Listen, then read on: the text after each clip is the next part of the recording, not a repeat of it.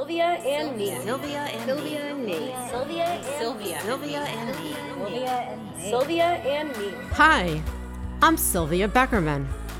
Join me today as I talk to an extraordinary woman who is changing the world by making a difference in her life and the lives of those around her.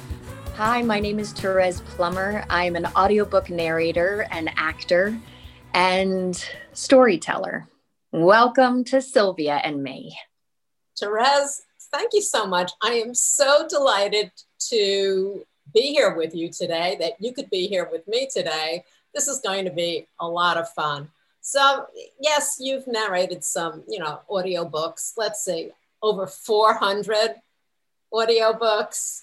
You won the 2020 Audie Award for your work on the multicast, The Only Plane in the Sky, an oral history of 9/11, which also won the Audiobook of the Year. You've won some other awards, and the American Library Association awarded your work on Sourdough by Robin Sloan as part of the 2018 Listen List, Outstanding Audiobook Narration for Adult Listeners. Okay, so I had to read that because my memory isn't what, well, actually, it might never have been that. So you narrate audiobooks. I think that's kind of just putting in one word that really doesn't tell the story. Mm-hmm. And what I'd like to do is audiobooks. How did that even start? Totally by accident. I fell into it. I came to New York at 26 to pursue my dreams of being a professional actress. And after about 3 years, I fell into a class for audiobook narration taught by Robin Miles. And she told me I should be narrating audiobooks. I said, great. How do you do this? Didn't know anything about it, except my mom is a huge listener and fan of audiobooks and told me every other day, you should be recording books. And I'm like, Ma, please, I'm trying to be a real actor. Like, what are you talking about? Audiobooks, what does that even mean?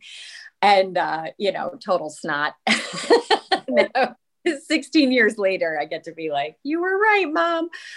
So I took a class with Robin. She said I should do this. And she was teaching an intensive class and basically taught me and other students what goes into going into a sound booth, putting on your headphones and bringing what's written on a page to life with just your voice.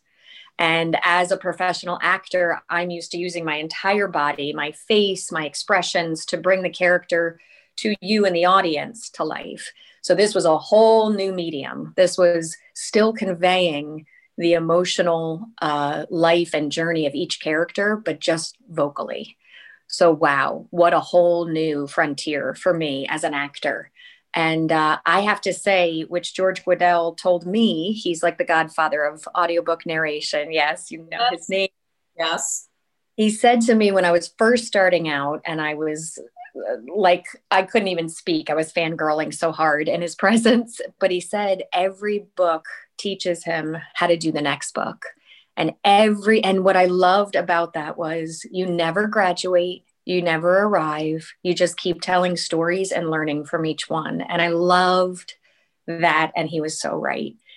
So did I say how I landed it? Oh, right. So I took her class. And then from her class, I auditioned for something randomly for BBC. And this is how the fate gods all go into play. Mike Charzik from Audible was at this studio because they were still building their headquarters in Newark, New Jersey, heard my audition, called me in to audition for Audible. I was like, sure, what? I got the scripts to read. I went in, I did them. Yes. He was like, this is great. You have a great voice. We're going to hire you for this, this, and this. And I finally got out of my day job at New York City, which was killing me softly. But surely. And yeah, the rest is history. And it was super slow at first. It was like a book a month or whatever, but it just, with each book and with each introduction to the producers and the publishers and the networking events, I just began building relationships and friendships. And I'm happy to say 16 years later, I'm able to pay my rent. It's wonderful. Well, mortgage now. Okay. You're Yeah. able to put a roof over your head. You know, there is a journey that you took.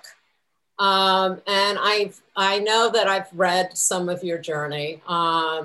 You started off working as, I believe, a therapist with teenagers, young adults. Yeah. How did that journey and what you've gone through in your life help you to portray these characters? That's an awesome question. So from 15 to 20, I had a real colorful adolescence, and I basically did everything. My father said it was like watching a freight train going 300 miles heading straight for a brick wall. I was that crazy girl in the family. I'm one of 8 kids. My mother would wake me up in the morning. I'd either have a nose ring in, a new tattoo, or half my hair shaved. And all you would hear is Jesus, Mary, and St. Joseph. Jesus, Mary, and St. Joseph. Joe, wait till you see what you did this time, right? To say I was trying to find myself and discover myself through not the healthiest ways is putting it lightly. So I cleaned up my act at 20 years old. I got sober. I've been sober since then. I'm almost 25 years sober. What happened was I went back to college with like a real determination, and I studied psychology because I was so fascinated about the choices that I made and other people around me were making, and I wanted to understand. And so I graduated with high honors in psychology as a member of Psi Chi. Who knew sober-wise I'd have a brain in there? And I applied for grad school for acting and didn't get into any of the programs I applied for. And so what I did was I applied for jobs as soon as I graduated college. And my first job was at a crisis center. And so what that means is that I worked with a master's level therapist, and we would go meet the kid anywhere from age 8 to 16. Yeah. In the emergency room, based on whatever trauma they had just endured, whether it was trying to kill themselves, acting out with their parents. There was just a plethora. There was a plethora of stressors in the home. And so we would meet them in the ER. We would evaluate, and then we would bring them to the crisis center, which was this beautifully refurnished building where we would then have them with us, with other clients, for about 3 to 5 days until myself and the master's level therapist would come up with a game plan. And then we did home-based therapy. So we sent the kid back home. But what this director understood was that that's where most of the problems were happening. And so we took therapy into the home and really got at the root of what was going on with these kids ending up thinking their only solution was to off themselves, right? And I'm like 22, 23. I'm like emotionally 16 myself. And I had such an education, such an amazing education with these kids. And what I learned really quickly is that I have this capacity to connect with teenagers and with young kids in a way that a lot of people can't. And I think it's because I'm ready to play at a moment's notice. Like I'm the crazy aunt in the family. I have 15 nephews and nieces. Like, let's go party. But also because of that connection, they feel safe enough to then talk and open up when things settle down a little bit. And so it's a real gift, because when I was growing up, that's what I needed. I needed someone to talk to and connect with. So I found myself pulled to this population of adolescents to work with. And from the crisis center, that closed within a year because of public funding. It was a nonprofit. I moved on to a residential facility for drug and alcohol treatment and mental health. And it was based in the woods. What was the name of the town? Oh God, I'm having a total brain fart. It was in like northeastern Pennsylvania, but nestled in the mountains. It was absolutely gorgeous. The drive out there, we're talking about the leaves right now. It was just stunning. And so again, it was kids ages 13 to 18. And a lot of them were court ordered to be there. And they did a ton of nature-based therapy. But what I discovered was that I had this knack for drama therapy. And I had this creativity that I could bring into my sessions with these kids that I never anticipated. Because if you sit there and you ask a 13-year-old who's like sneaking out and drinking and drugging, what's going on? How do you feel? They have no clue. They're like, how do I feel? Like I want to punch you in the face, right? But if you sit them with a group of their peers and you bring games in and you bring an empty chair in that can be anybody that they need to talk to or yell at or do anything, they came alive in a way that I could not anticipate. And so what happened is I started training and driving to Boston, Massachusetts, and studying with Dr. Penny Lewis, who is deceased, and Saphira Linden on drama therapy. Because what I realized was I had this tool in my hands, and the catharsis that was taking place with these kids in a session was so fast because of the drama therapy happening that I really needed to be trained. I really needed to understand like how to do this. So that was my journey. That's where I was going. And then at 26, I was like, I gotta go to New York City and give this a shot or I'm gonna regret it for the rest of my life. Because there was this niggling in my head that was like, this is amazing and I love this, but I just need to see if I can make it as a pro in the city, right? So at 26, I had applied and was accepted to Lesley University in Boston for my master's degree in expressive therapy, which encompassed all the modalities: writing, drama, music, art, dance. And I started the program and I just had this come to Jesus moment where I was like, I gotta go to New York. I gotta give this a shot. I can always come back and get this degree, but I'm 26, which in New York terms is old, apparently. Anyone's terms, usually it used to be. Oh, so depressing. It's so depressing. And then so I got to the city about 16 years ago. The rest is history. So this is Therese Plummer part 2. Well, part 3. There's a lot of parts. Or there's an infinite number of chapters of journeys. Each one is different. And aren't we lucky to be able to have that gumption, that thing in our head that keeps going, you got to give it a shot. I have to give it a shot. There's, regrets are ridiculous. Why not? But everything that you've just talked about, you are able to take into your storytelling, because it's not just narrating books. You're telling a story. You're taking the voice of the author, you're interpreting it, and it almost sounds like it's more difficult than acting, where you have, one particular part. And as you said, you get to move around, but as both of us are doing right now, we're using our hands. I'm sorry, but I can't. I just do. So how do you go about telling a story and being able to use your voice to really get that story across? Okay. Your questions are beautiful. Thank you. They're so beautiful and so thoughtful. Well, thank you. I spent so many years listening to these kids. And then the last year that I worked with all adult men, 26 years old, I had another therapist in the room with me, group therapy every day, scary ass men that beat their wives, beat their kids, probably beat their dogs, recovering drug addicts, alcoholics in this room, 26 years old.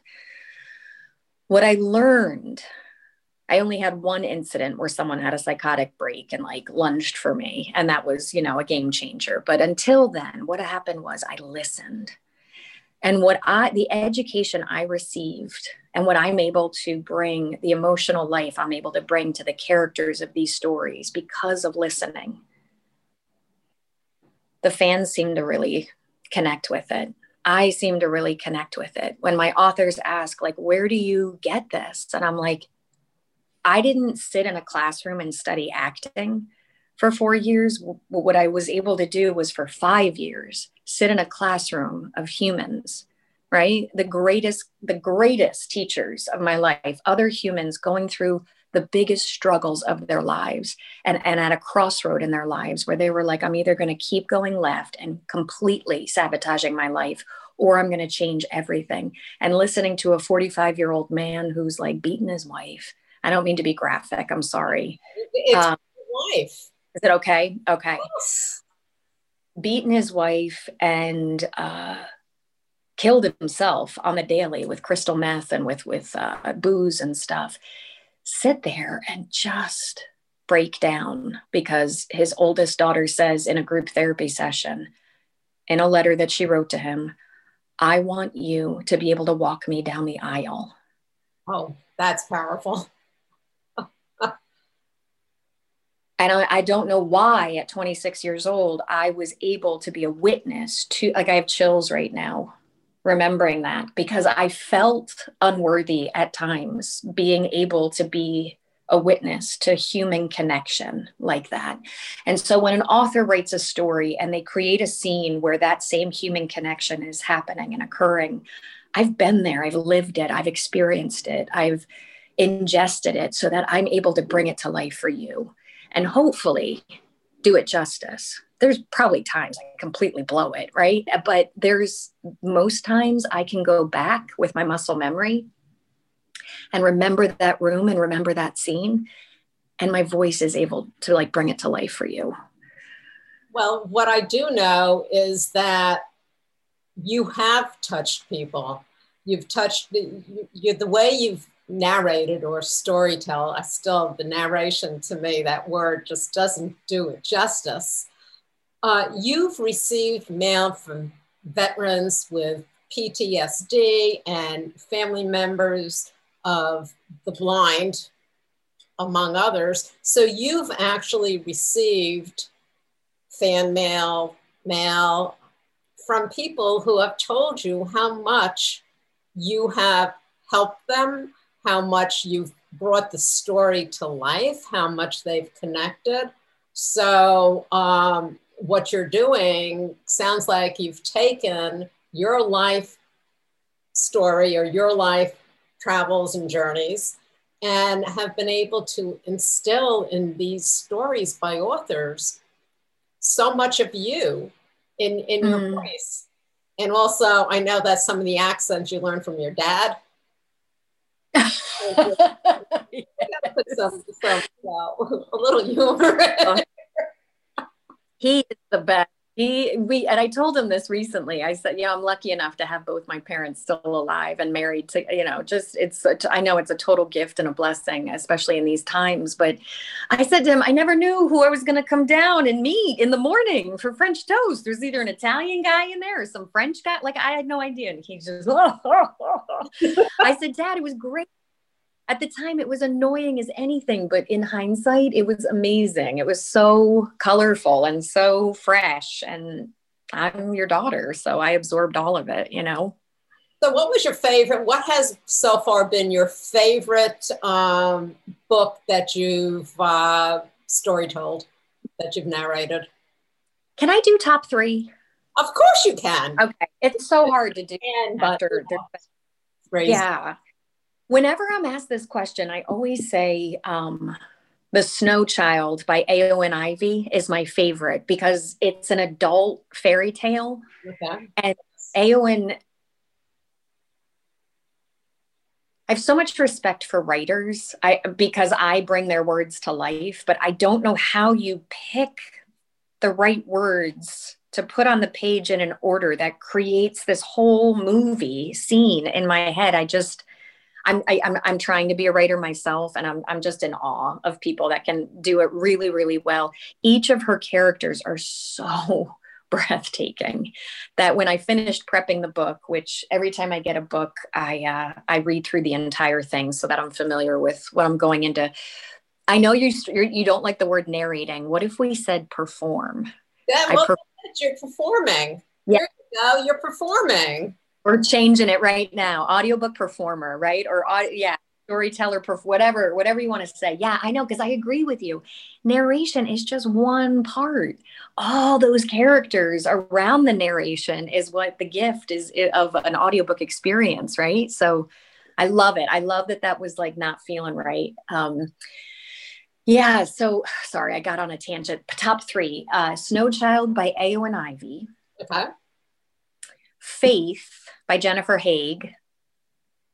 That one's intense. Boston. And number 3. I'm going to say Rust and Stardust by T. Greenwood. Okay. Have you heard of it? No, but I will. Now I have. So I want to say to anyone that is listening to this and is like, oh, okay, these one, okay, Rust and Stardust and Faith are heavy. The Snow Child is breathtaking. I just want to forewarn you that Rust and Stardust is, it's about an 11-year-old that gets kidnapped, but the story is phenomenal. And please know that the kidnapper that I had to embody with my voice was definitely someone I worked with back in the day. Right.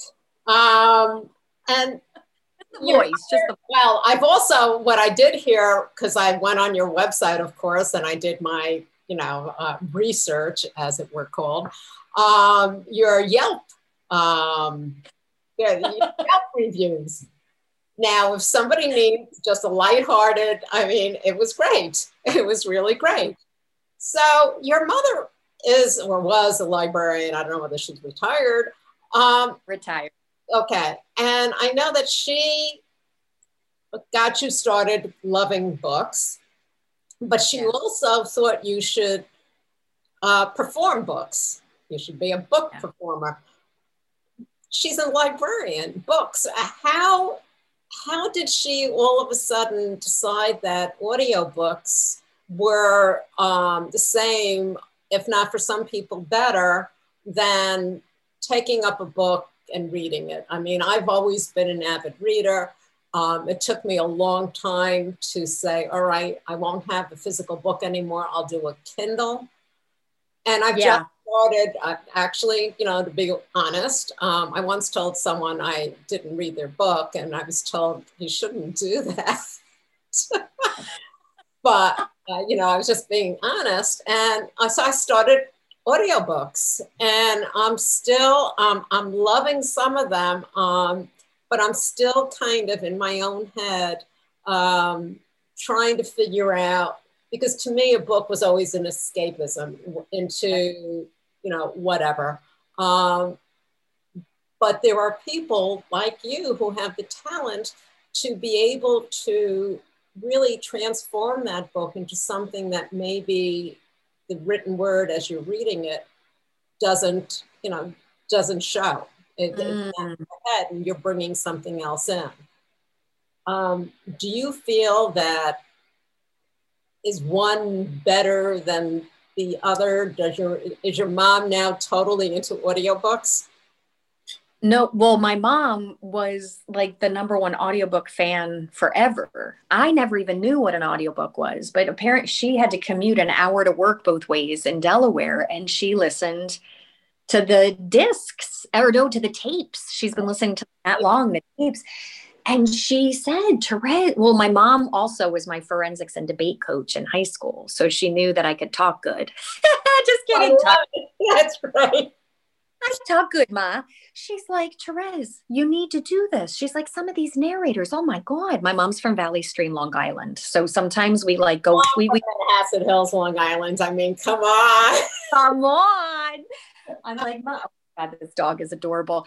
I'm like, she's like, no, Therese. I'm like, Ma, please. I'm trying to get on Broadway and like be a movie star. And she's like, okay, well, in the meantime, can you look into doing an audiobook? And I was like, well, why? And she goes, Therese, the right reader will just suck you in and like create this whole world for you. So I know my experience was books were my complete escape growing up. And I could not wait for school to be over so I could get to the next chapter. And it was just it was such a gift, right? You were like, best TV show ever in your head. So now when I have fans or listeners get in touch with me and say, I create that for them, and especially during this tumultuous time in history, when they say, you bring so much joy to my life, like, thank you for this escape. Thank you for like reminding me to breathe by just being such a calm reader. I'm like, love and service, man. This is fantastic, because I miss working with the kids. I really do. Because I was in such an active service for 5 years. And I was like, oh God, now I'm like trying to be an actor and it's all about me. And it's just, what I finally understood, and I think it takes time, I think it takes a little bit of emotional maturity, as I understand what I do creatively is service to the world, performing these books. It is. It definitely is. Yeah. I mean, think about it, especially in this crazy world we're in the pandemic, and with winter coming on, with cold weather, you get tired of sitting in front of a TV. I mean, I'm afraid to turn the TV on these days, but you can sit back and listen, or you could even be in the kitchen. Well, I'm not cooking that much, but you're supposed to. Or you could be doing a jigsaw puzzle, because that's the other thing that people are doing. I'm sure they'll go back to it. Hurry up and buy your jigsaw puzzles and your adult paint by, I got my puzzle. My cat barfed all over it. It had to go in the garbage. But yeah, they can do laundry, they can do dishes and listen at the same time. It's fantastic. It's taking you away. Remember the old commercial, Calgon, take me away. And for anyone who's listening who doesn't know that, Google Calgon. Yeah, please. We've just like hated ourselves. Well, and I have a girlfriend who does the same work as myself, and she's amazing at it, Piper Goodeve, and she lives in Brooklyn a part of the time, and just the neighbors are incessantly loud. And so even to escape that kind of stuff, the noise of the city, the noise of like anything else, the noise of your head, throw on the noise canceling, throw in a book, and let the movie just play in your imagination. I mean, welcome back to the oldest art form there is, right? And people are like, well, is it reading? And I'm like, it's whatever you want it to be, man. We don't have to label it. You're being told a story and you're having an imaginative experience. Go with it. Don't label it. So what author that you haven't performed their book, what author would you, and if you had your druthers, who would you love to perform? My dream is it's already been recorded, but my dream is to record Wild by Cheryl Strayed, because it's my story and it's her story, but it's, as an author, you are vulnerable enough to write your story, and then it connects with another girl across the country. And that's the whole point of doing it, right? Is to just connect. And so I would love to record that, but it's been done.